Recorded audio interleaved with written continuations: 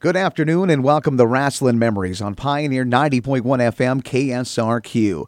You can also check us out beyond the FM dial by going online to radionorthland.org. You can listen to us live as we air on Saturday afternoons, or you can check us out any old time by digging into our vast archives, and they're available at radionorthland.org. The Rasslin Memories page is on there. And you can check us out, too, via TuneIn. Hi, I'm Glen Braget, sitting with no George today. George is out on assignment once again. He's actually taking a nice vacation. But I have a great guest with us today, and he has put out a wonderful first book. Yeah, and this book is definitely one for Rasslin fans, nostalgia fans. It's a look at, well, actually his grandmother. Yes, he is the grandson of the legendary pro wrestling promoter and really an unsung pioneer of the business, the lovely Ms. Christine Jarrett. And the book is called Teenie, Professional Wrestling's Grand Dame. To give us some insight, and we'll talk about the book and the life of Christine Jarrett, is someone who got to know her, of course, by family bloodline, her grandson, Brennon Martin. Thank you so much, Brennon, for coming on the program today. And I have to tell you right from the get-go, I really enjoy it. In fact, I just told you before we went on the air here, I finished up reading the book, so it's still kind of fresh in my head, the life of your grandma. And also a wonderful look back, and we'll talk about that book even more. But thank you for coming on, and what a great book. Well, thanks very much, Glenn. I'm really happy to be here, and I'm thrilled to hear that you enjoyed the book.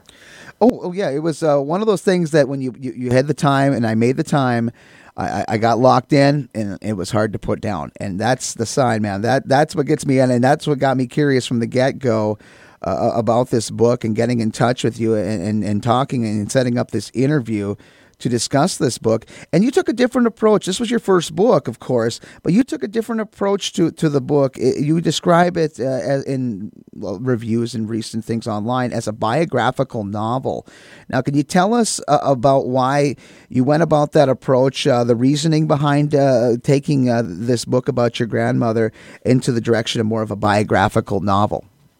Well, yeah, there were a few reasons. I mean, one is I'm no historian, right? I knew that there were a lot of people out there who have done that and could do it a lot better than me. But really, I mean, my whole motivation for writing this book was about wanting my grandmother's story to be known.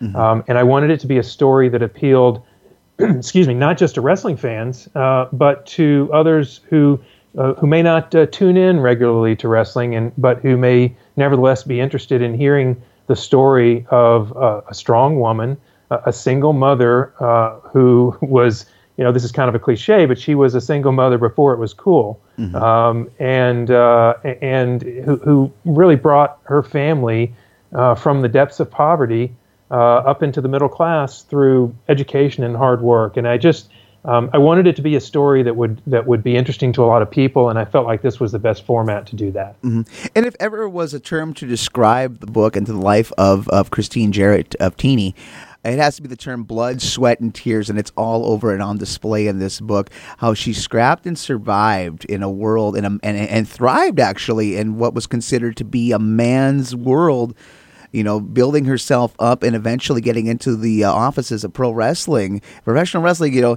This was definitely something that wasn't in usual lockstep with what females were considered of at the time.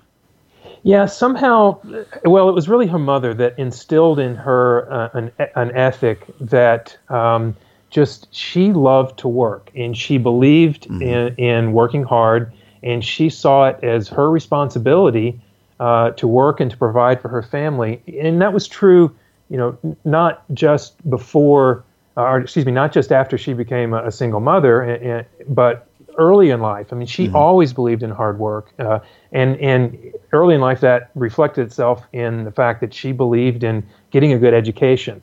And that was the most important thing to her. And she believed that if she graduated high school, she would be able to get a better job that would allow her to provide for her family in a way that if she didn't have that education, she wouldn't be able to. hmm And to describe her family as a very dysfunctional one would be, I guess, That's a bit of an understatement, taking it a isn't bit it? lightly. I mean, not only dealing with her mother, but also with the father as well, who had his own issues. Let's take in life. I guess take a little postcard of what life was like in the household when Teenie was growing up. So she grew up in a home in East Nashville with a father who was extremely alcoholic. He was a craftsman. He was a painter, a house painter, and a wallpaper hanger. And he was very good at his job when he would do it. But the problem is that he would go on these binges as soon as he would get paid and would disappear into a bottle for days on end and either show up passed out on the front lawn or possibly in jail, while her mother was trying to raise 5 children on not a whole lot of income, and sometimes on income that she was counting on that just wasn't there. And so it was a tough life for them growing up. But her mother was also a very strong woman, someone who was really determined to do as best as she could with what little she had. But she was also someone who managed to save money, even though she had very little to work with. And she would take Teenie to the bank with her on a weekly basis to deposit 25 cents, 50 cents, really whatever she could scrape together. And she, because she knew that was important to sort of a longer term vision for how the family would do. And that was something that Teenie also instilled later on, even into the people, the wrestlers that she worked around in the office in the Memphis territory, was the power of how making things happen. Yes, you can make a lot of money, but really what matters in the end is how much you save, and that she instilled in her kids as well. That's absolutely right, and that was one of her sayings. It's not what you make, it's what you save. And she would continue that tradition of going to the bank on a weekly basis and making her own deposits. And that's one of the reasons why at the very front of the book, I show a scan of one of Teenie's deposit books from the 60s, because she had all those in her possession when she died. She never got rid of that kind of stuff. And it showed how early on she would be depositing $2, $5, small amounts, and then toward the end of the book, that particular one, she was making a bit more money in the business and was depositing $10 and $15 a month. But as you mentioned, it wasn't just about her doing that. She was looking to instill that in the boys. And it was very, very common. She would, in her bottom drawer of her desk, she would hold the savings books of many of the wrestlers that worked for Nick Goulas. Because when they would come in to get paid, she would hand them their $20 or whatever it might be and say, okay, now give me $5 back. We're going to go put that in the bank. And she would collect all that, and then she would go make those deposits on their behalf and really instill in them that savings ethic, because she knew that, things didn't last forever. She knew she'd seen enough wrestlers come and go to know that was not something that they could always depend on. And while they were making decent money, she wanted them to put some of it away. And again, like, it goes far back to when she was bringing those small little deposits to the bank as young as she could remember, having gone up to the bank, and that really accelerated. And having to deal with a father who you didn't know what switch it was on or off, the good paw or the bad paw, because with alcoholism and drinking all the time, you didn't know what mood he would be in. But she kind of rose above that, and it also accelerated her into finding a job, getting employment, and working hard. And she started off pretty young. I mean, it was basically a case of survival.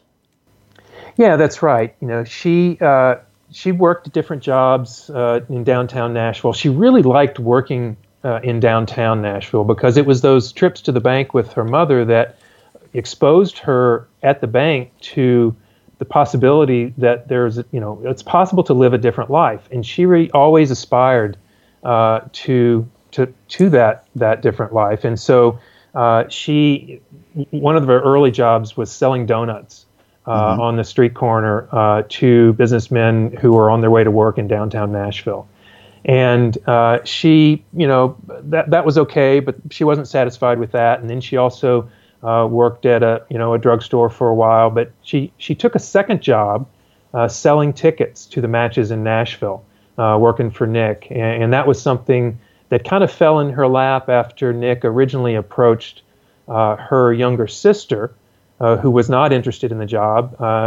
She had another job that she felt was more glamorous and more suited to what she wanted to do. But her sister said, I have a sister, Christine, who she's looking for something else, and I think she might be interested in this, and why don't you talk to her? And so she set up this lunch between Nick and my grandmother, Teenie, and sort of the rest is history.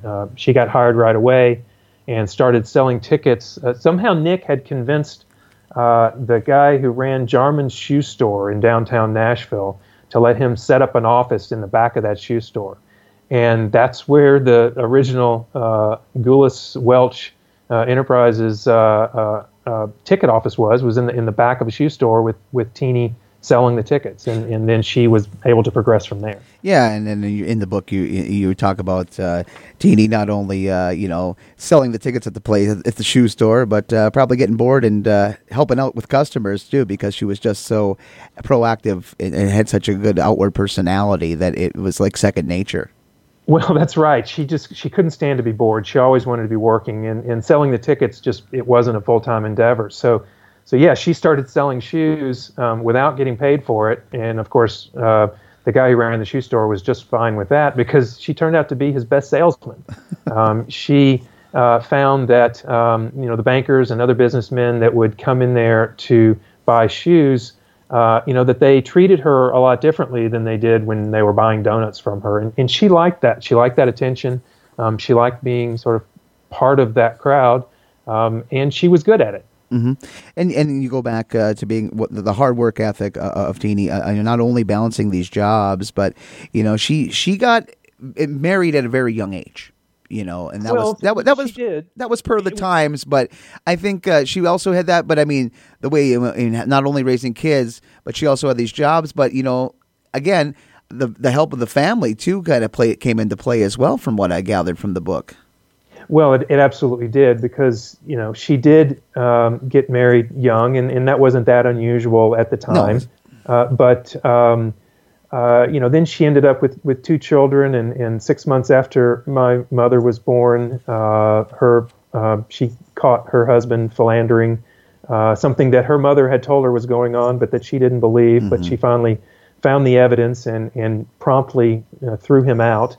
And so.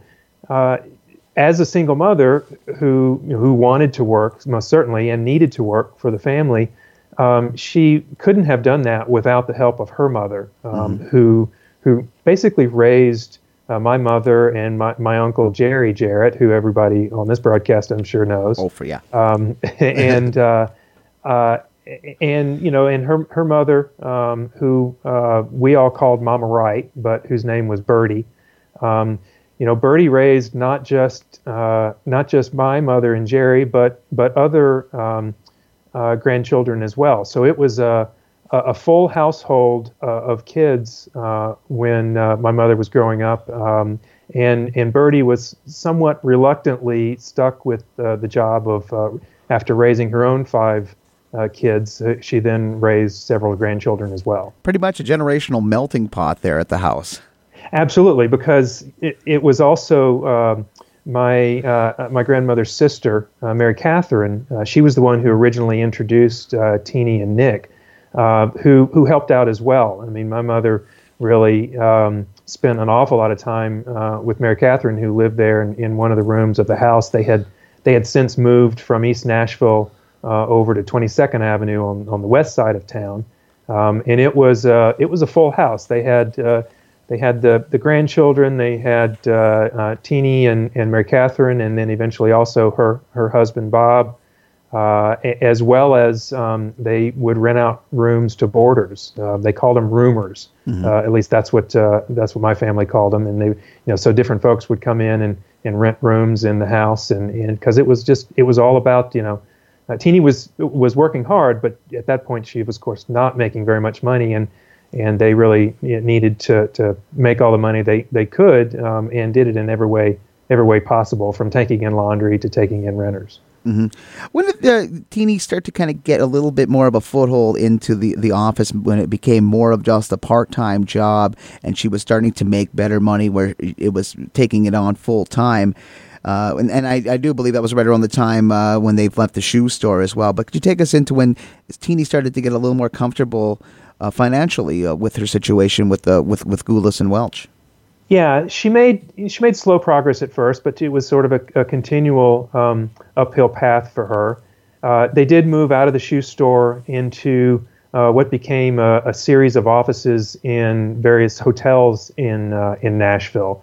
The most famous of which was probably the Maxwell House Hotel, where they were until it burned down in I'm going to forget the dates, but around 1960 or 61, I forget exactly. But then they were in the James Robertson Hotel and the Sam Davis Hotel and others, and so the progression that Teeny made was first going from ticket seller to more of a bookkeeper and a executive assistant / secretary for Nick, and she was very good at that. She had great attention to detail. She made absolutely certain that things were always right with the deposits at the bank. And I'll take one sort of digression here. One of the things she was famous for is that when she would count the money out, because it was definitely a cash business at that time, so it was all about making sure that the cash was right. Sure. But she would insist on counting it 3 times, and if she didn't get the same number all 3 times, she would start over until she would get the same one 3 times. And then there's those little paper wrappers that banks would put around stacks of cash, and she always initialed the ones that she counted. She put a little CJ on it, and sometimes she wrote Nick Gulas. And I've still got one of those wrappers that she used. But the bank, she was so good at this that the bank tellers came to know that if she counted it and it had her initials on it, it didn't need to be recounted. Anybody else would bring it into the bank, and they would immediately tear that little thing off and then count it themselves to make sure. Yeah, that's quite a bit of credibility that she built up, not only from her days at working as a teller, but to be able to be that good, that accurate, and that could have only been very beneficial, especially sometimes with dealing with promoters and the like. Professional wrestling could be an up and down business, especially in Memphis with Gulas and Welch financially. Well, it could, because Nick and Roy were not very good with money at all and did not pay much attention to the books. And I tell a story in my book about how that particular problem of theirs it became quite an issue for them one day. And Teeny was able to take care of it without a lot of fanfare. And that particular incident really sort of cemented her credibility in their mind and helped them understand how dependent they were. And that was the point at which she finally felt comfortable enough to say, okay, you guys are no longer in charge of the money. Roy, you're running you're booking the matches. Nick, you're head of promotions, but neither one of you are allowed to take any money out of our safe or anywhere else without checking with me first. And that was I think a real turning point in her career, which then of course eventually evolved into her starting to run some of the towns, and it was that point in which she really started to enjoy a better income. As a bookkeeper, she certainly made more money than as a ticket seller, but it was when she started running towns that the money started flowing a bit more freely in her direction. And also cementing trust and friendship with Nick Gulas and Roy Welch. I mean, these were long-standing friendships with both of these gentlemen that survived, and I guess to a degree kind of had a short-circuiting as the 70s moved on, especially in the case of Nick Gulas. Well, now don't misunderstand. Teeny remained very close friends with Nick until he died. In fact, she was probably his only friend. The split between Nick and my Uncle Jerry was a really kind of a crushing blow for Teeny. She thought of Nick as a brother. He treated her with complete respect. She was probably the only person that could rein him in. After the split, she remained close with him. And then after he ended up in Bordeaux Hospital outside of Nashville, which is where he was basically left to die by his family, she went and visited him every Sunday afternoon until the day he died. So that she was able to prevent that business breakup between her son and Nick from affecting the very deep friendship that she had with Nick Gulas. Mm-hmm. And let's kind of talk into, you mentioned she got into the promoting ranks. Let's talk about how that happened, some of the towns that were offered up, and eventually that leading to a second generation of Jarrett tagging along for the ride or actually being the driver.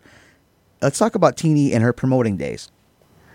Well, so there was, and forgive me, this is why I'm not a historian, because sometimes these details escape me, but I believe it was Columbia, Tennessee, where Nick was running a regular show. And since you've just read the book, you may be able to correct me on that if I've gotten that wrong. But I think it was Columbia, where the town manager had quit or gotten fired, or somehow they needed a new town manager. And Teenie knew about this, and because she had been in charge of the books, she knew that the town managers, they made good money. They got a portion of the gate from the ticket sales. And so she prepared herself for this big speech to Nick and Roy about why she thought that she should be the one to do this. And it turned out to be kind of a non-event. She made she suggested it and was ready to argue for her case. And Nick immediately said, Christine, that is a great idea. Yes, you are the town manager from now on. And she was kind of dumbfounded by that. She was thrilled, but thought it was going to be more of a fight, because at the time there were no women town managers in the promotion. And so, she then took that town over and did such a good job that she just ended up getting more towns. And then of course, once things split between Nick and Jerry, she had her stable of towns primarily in Kentucky, plus Evansville, Indiana. Mm-hmm. So she would, throughout the 70s, she ran Louisville on Tuesday nights, Evansville Wednesday nights, one night a week. I said 70s, I should say 70s and 80s, and then one week a month. She would go to Lexington on Thursdays, but then the other Thursdays she would run spot shows elsewhere throughout Kentucky.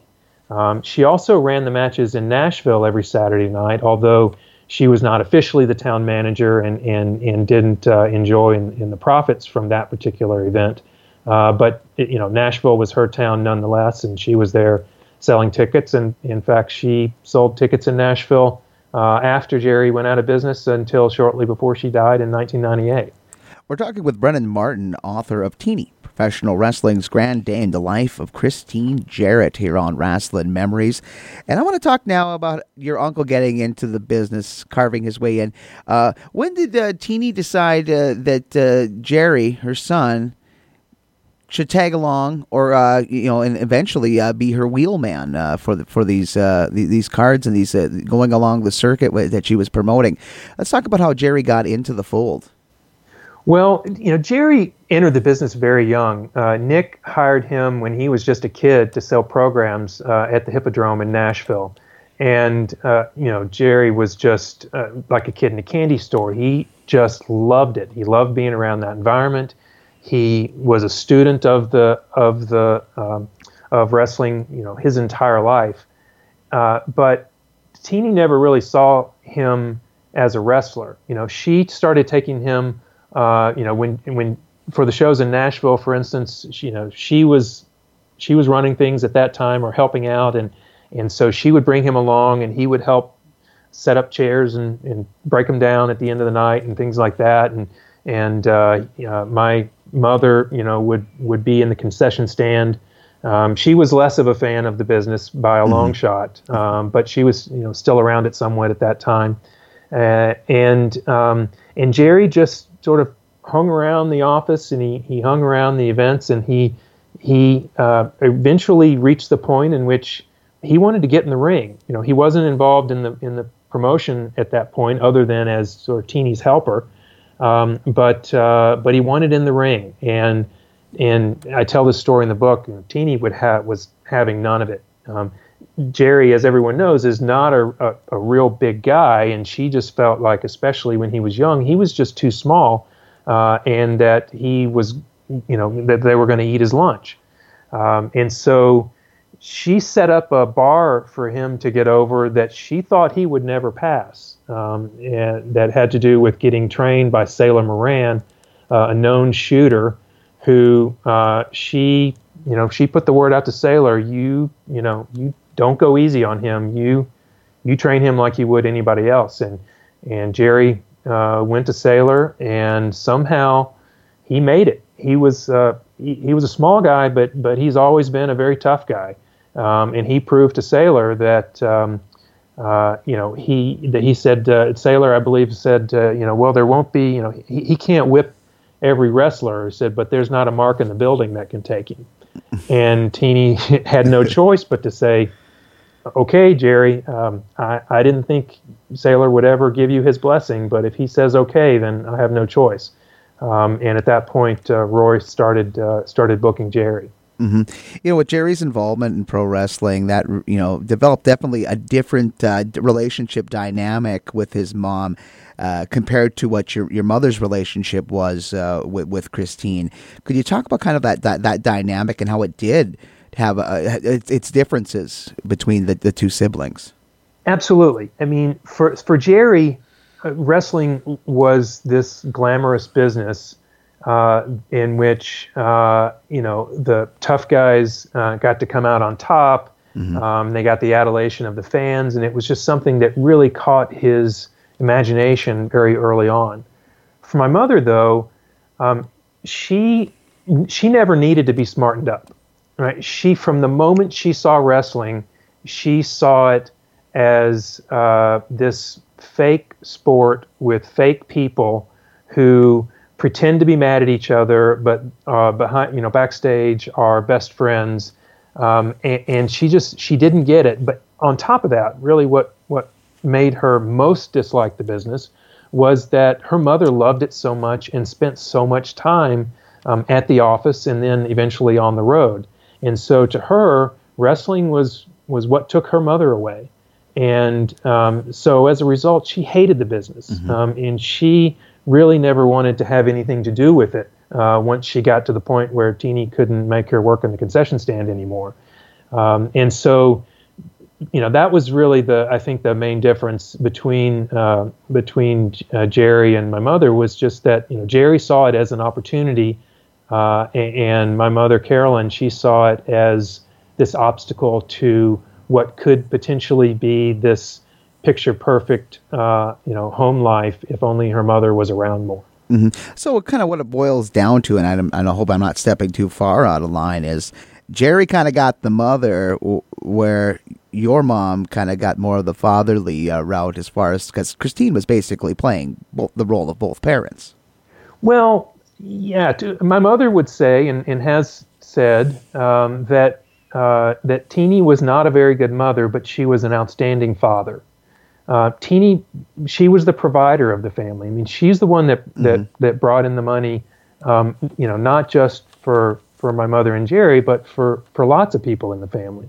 And she was the one who would take on the quote man's work around the house. So if something needed to be done where you had to pull out a ladder and get up on a roof or whatever, Teeny was the one to do that. Mm-hmm. Whereas her mother, Bertie, would do all of the woman's work around the house, the cooking, the cleaning, the raising of the children.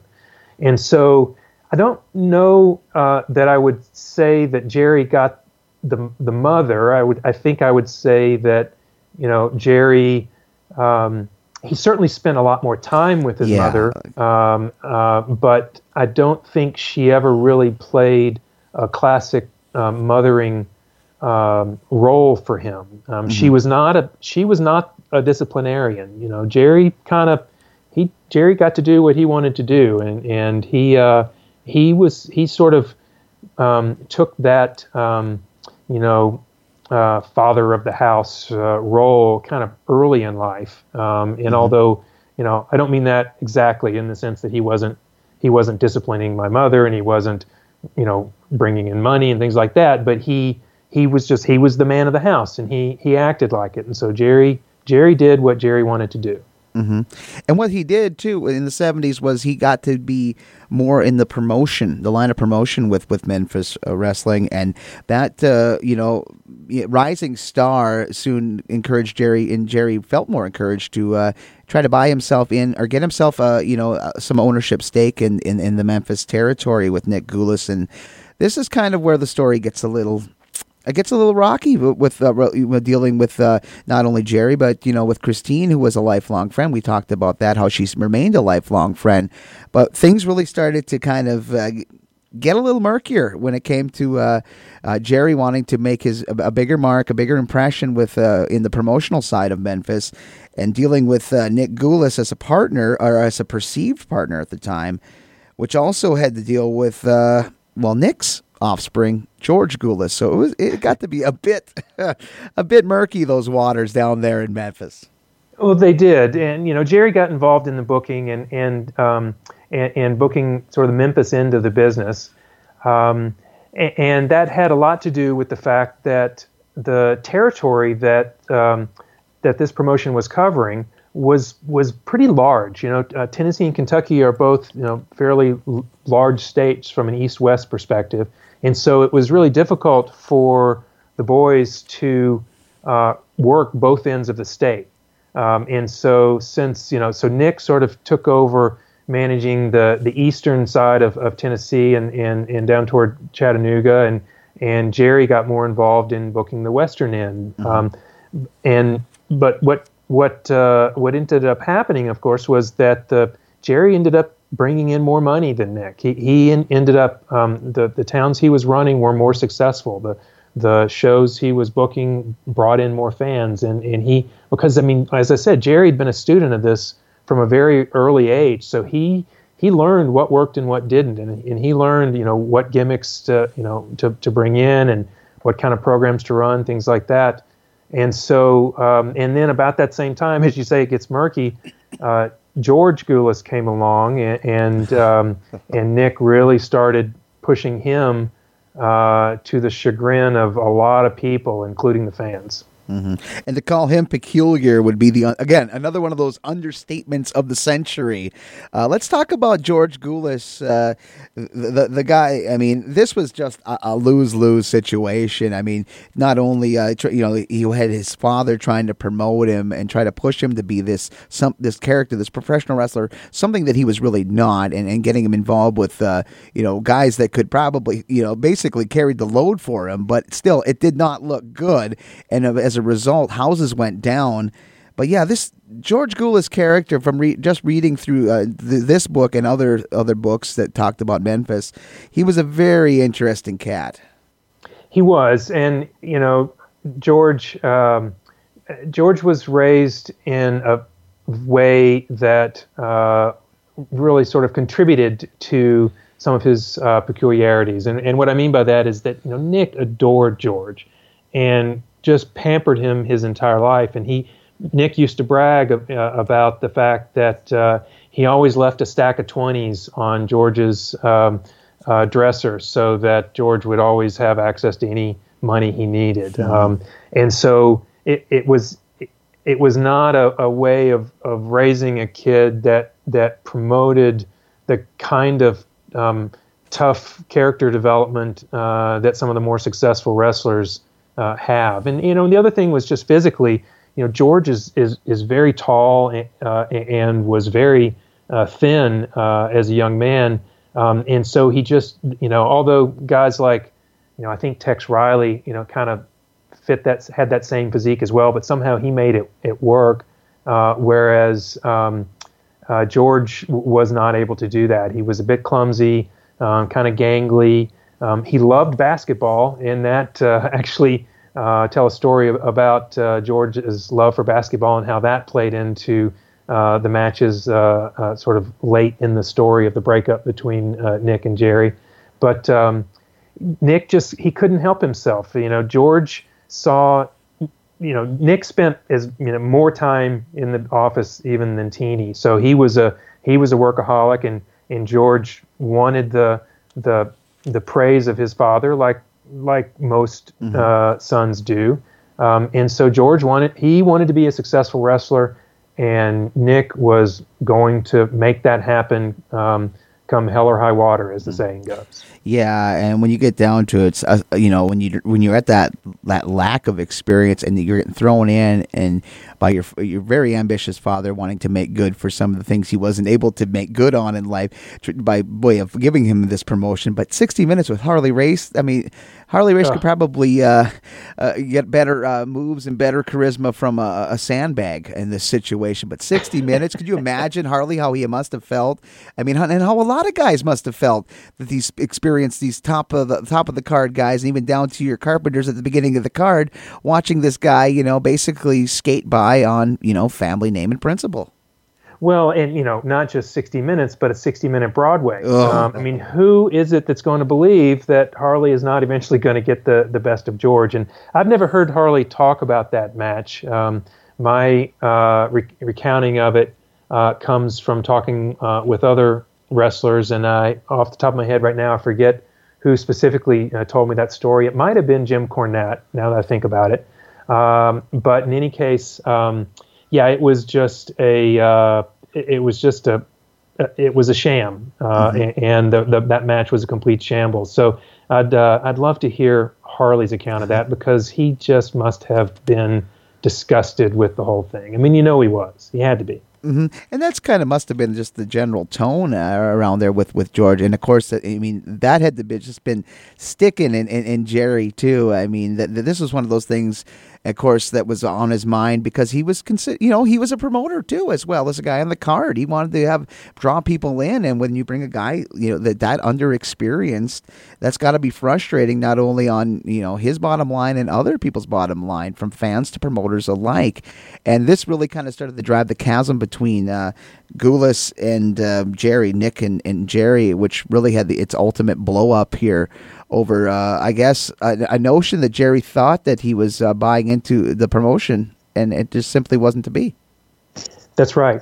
And Jerry, he made a mistake there. And he, I don't know if he would call it the biggest mistake of his career, but it was certainly a mistake that he tried to learn from, in that he didn't realize when he thought he was buying in that the contract he had was not, in fact, delivering shares to him in the way that he thought. Mm-hmm. And that was something that was a big blow to him. Jerry was embarrassed about that having happened, but that was the point at which he had decided absolutely the time for the breakup had come.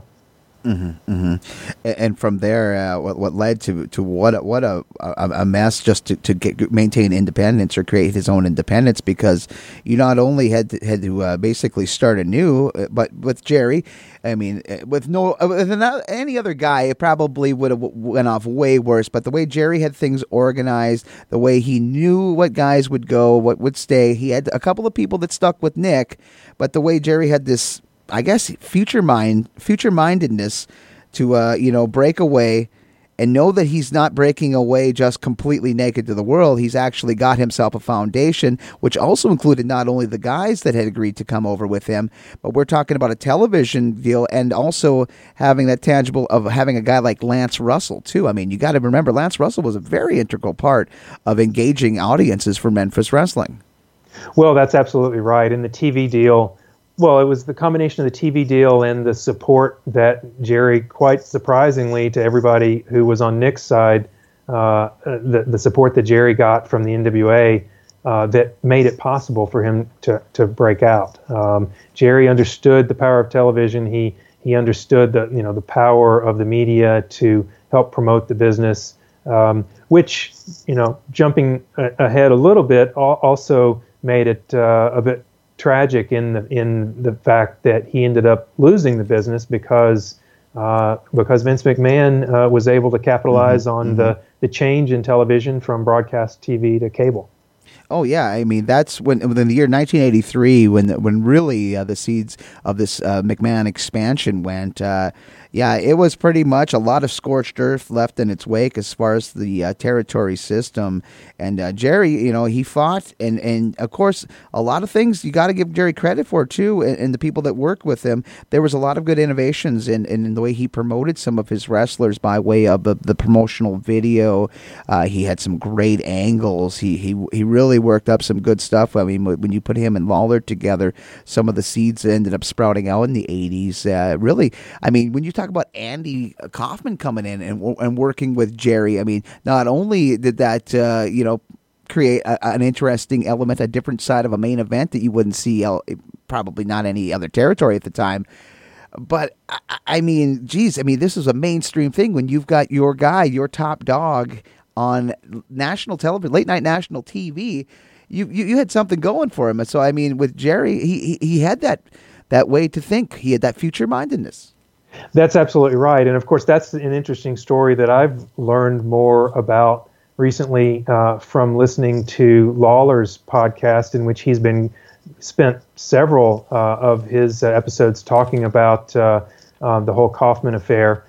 So there were lots of details about that I was unaware of. And the one in particular was the fact that Kaufman first took the idea to Vince, and Vince said absolutely not.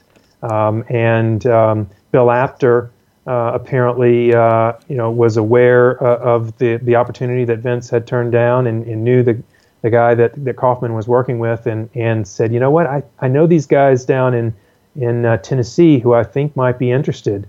And of course, Jerry and Jerry absolutely jumped at it when they heard about it, because they understood that kind of a nationally recognized name in Andy Kaufman was something that would draw people in. They didn't really know what to expect when he showed up, but it really turned out to be quite the boon to them, as you said, culminating in the appearance on Letterman. Mm-hmm. I'll never forget watching that show live, because I was just enthralled with the whole thing when I was a kid.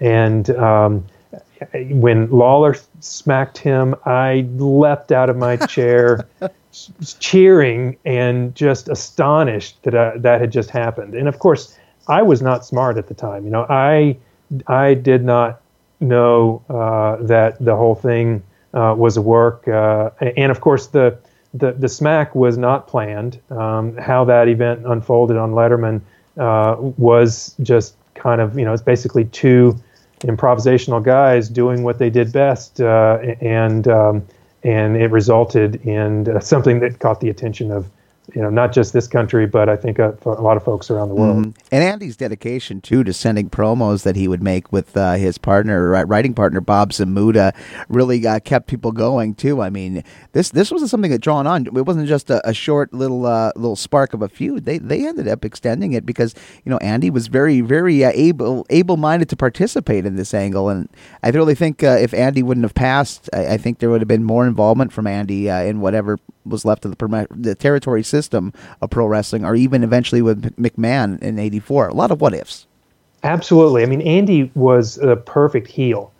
He loved making people hate him, and so Jerry and Jerry, they were willing to milk that cow for as long as they could, because it just brought in so many people. Every time Andy showed up in Memphis, they had a sold out or nearly sold out house. It was great for them.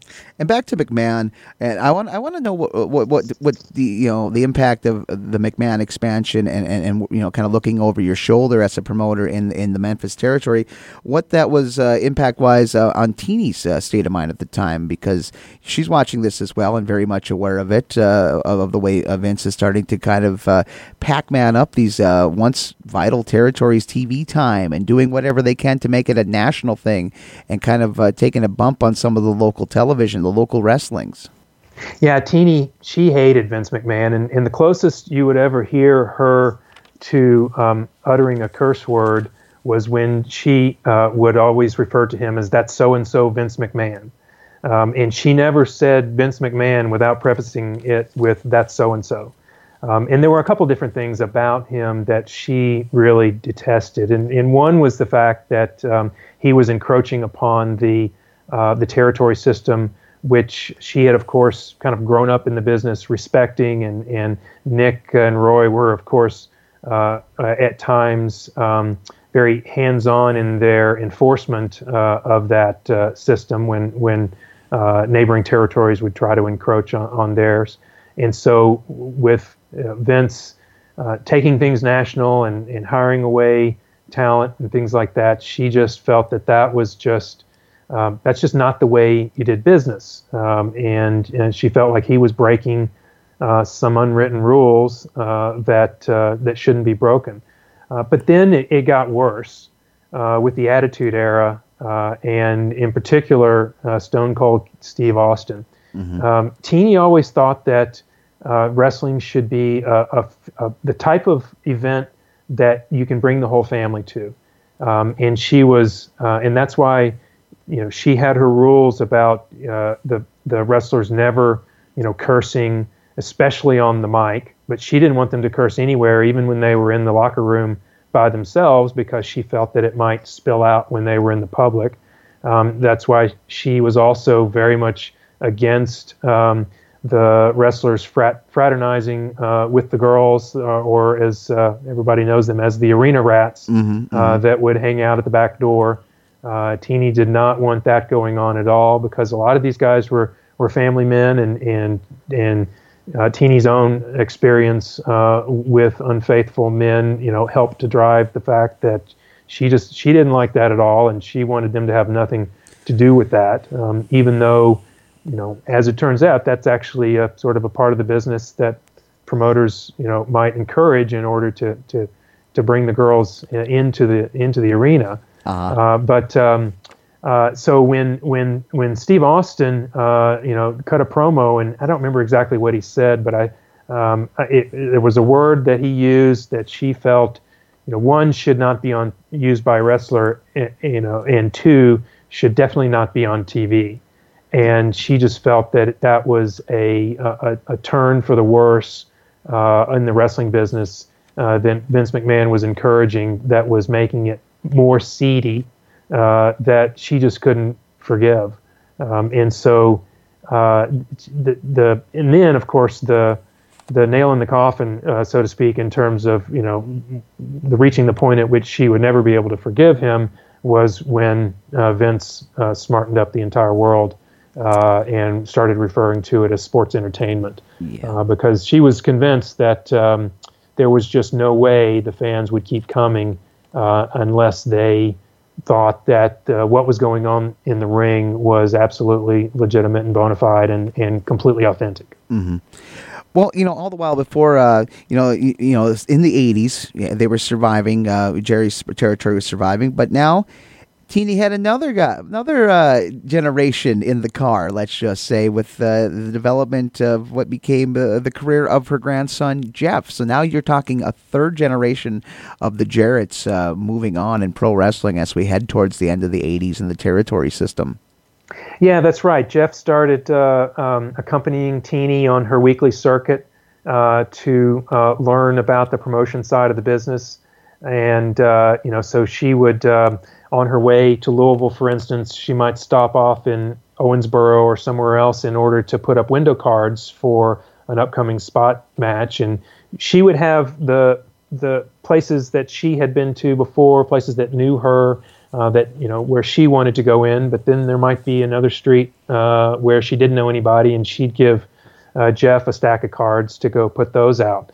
And so he was not only, sort of doing that and helping her learn kind of the advertising side of the business, but he was also traveling with her and seeing sort of how shows were run and how they needed to be put on in order to keep the fans happy. Mm-hmm. And of course, that eventually evolved into to him deciding he wanted to get in the ring as well. Mm-hmm. And he started out with the referee route, didn't he? Before they got him in full on with pro wrestling in the ring as a competitor.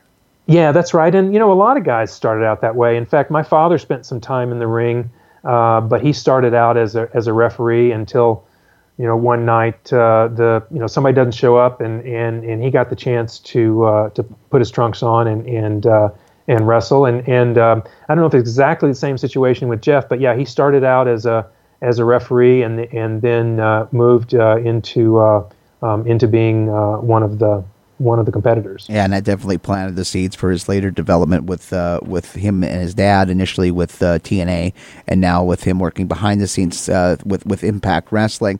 I want to take you into as we're winding down today. I want to take us into the 90s. Of course, the CWA, which eventually morphed into the USWA, survived.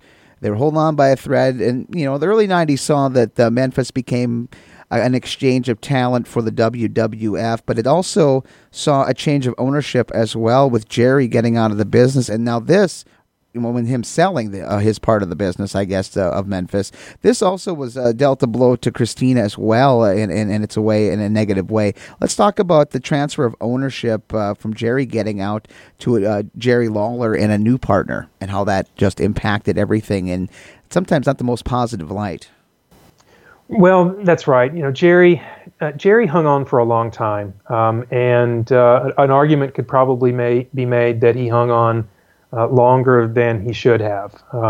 It reached the point in which they were basically losing money for every show they put on. Teeny, shared that with my mother. She wanted to see them close it down because they were losing money, but at the same time, Jerry wasn't ready, and Teeny was not about to leave, without him.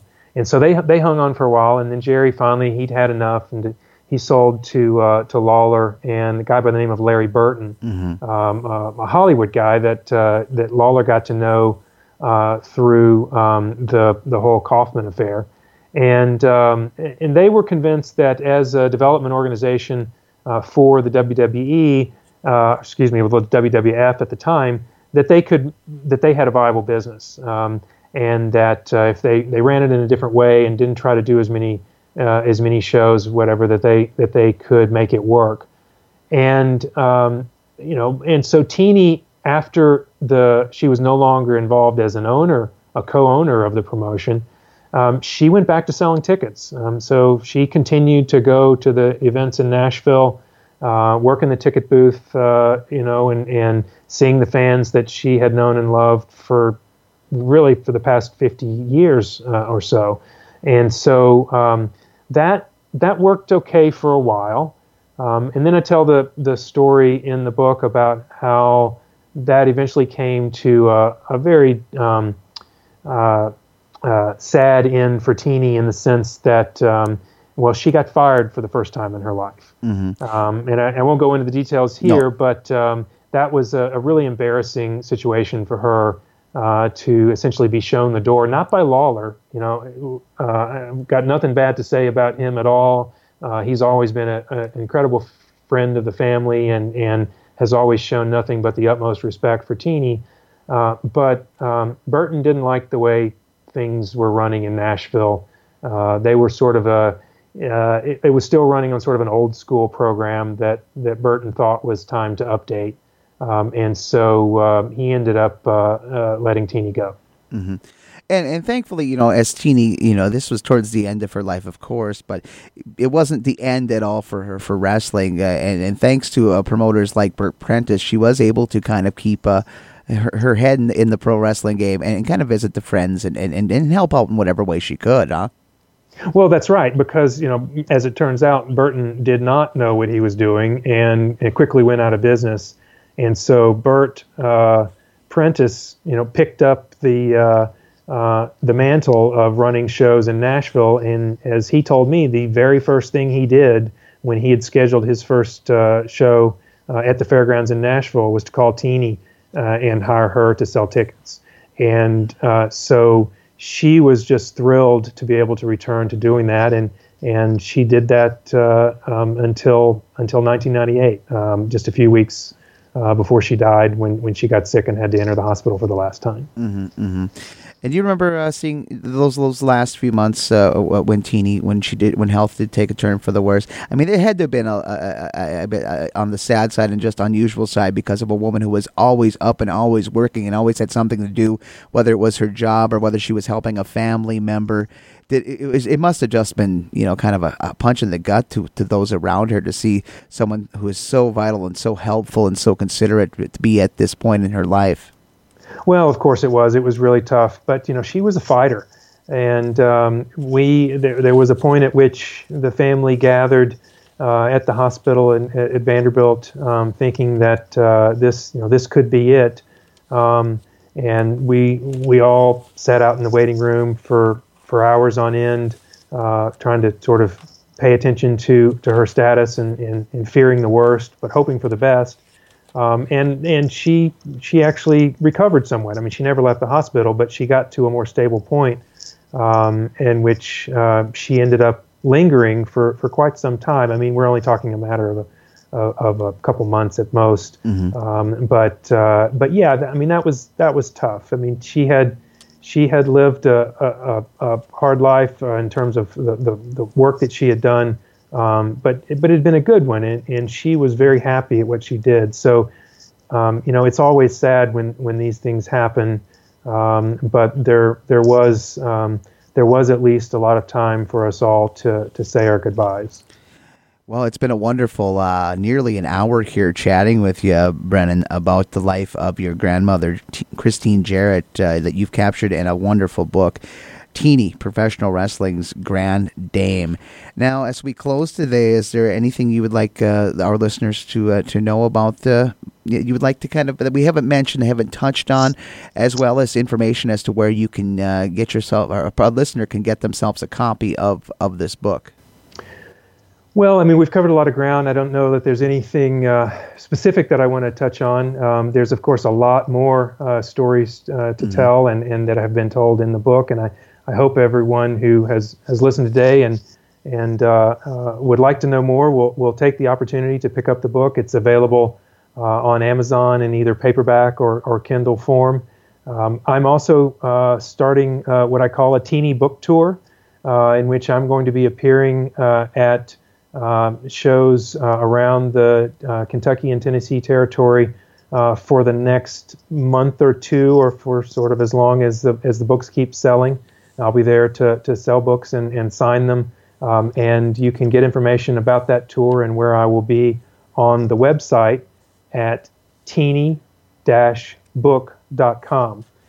So I would encourage anyone who wants to come out and get a copy of the book or get it signed, or even just to talk to me about their memories of Teeny, because she spent a lot of time with the fans, and she knew and loved a lot of people in this territory. I'd love them to come out and meet me. All right. Thank you so much, Brennon Martin. And we definitely wish you all the best and great success with this book.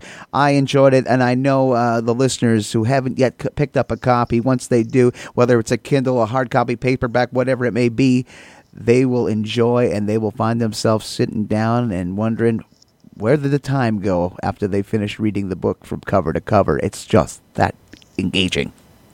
Thanks so much, Glenn. I really appreciate it. For Rasslin Memories, I'm Glen Braget. So long for now.